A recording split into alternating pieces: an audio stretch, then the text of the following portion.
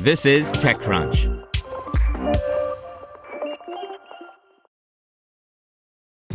This episode is brought to you by ShipStation. You know, folks, I'm all about working smarter, not harder.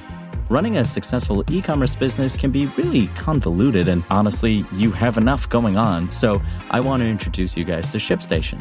I love using ShipStation because it makes it so much easier to automate all my shipping tasks, and I can manage all my orders in one simple dashboard.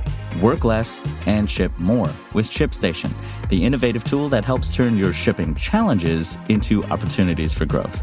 Go to ShipStation.com and use code TechNews to sign up for your free 60-day trial. That's ShipStation.com, code TechNews.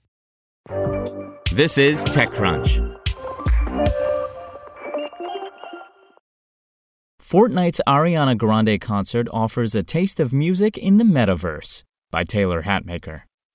Ariana Grande strutted and soared around a candy-colored series of Fortnite sets in Epic's latest major in-game live music event. The multi-day tour offered gamers and Grande fans alike plenty to enjoy while showcasing Epic's impressively smooth and visually inventive vision for live events that millions of people can enjoy simultaneously. Fortnite players have known an Ariana Grande event was in the works for a while, and the concert followed previous in-game events featuring rapper Travis Scott and Marshmello. Scott's in-game performance saw 12.3 million live viewers, a number that the Ariana Grande event is likely to top given that it ran over multiple days. Epic put up a video of the concert that's well worth checking out, if only to marvel at the kind of stuff that's possible in gaming worlds these days. Experiencing the event live in the game is obviously ideal, but the video captures the experience pretty well, minus the sense of presence from having an avatar zooming around the space with Grande.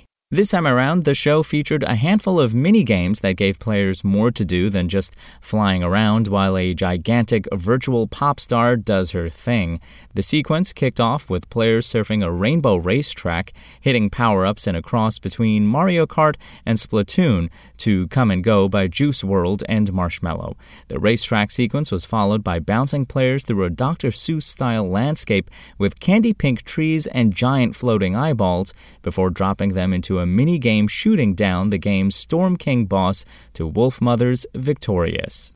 Grande made her Fortnite debut a few songs in with the 2019 hit Seven Rings, streaking across the sky and materializing on top of a planet suspended in a sea of stars. Later, she soared through the clouds with angelic wings as players followed, suspended in rainbow bubbles. In the coolest portion, a skyscraper-high Grande ascended a series of Escher-esque staircases with a giant diamond mallet before slinging it to shatter the sky, shot-put style. Fortnite's latest event didn't have any huge surprises, but that's only because Epic sets the bar so high. Getting dressed up in your favorite skin to sail around a skyscraper-tall pop star, along with millions of people around the world, might not be everyone's vision for the metaverse, but Fortnite's wildly imaginative live events are a taste of the future that's here right now. Spoken Layer.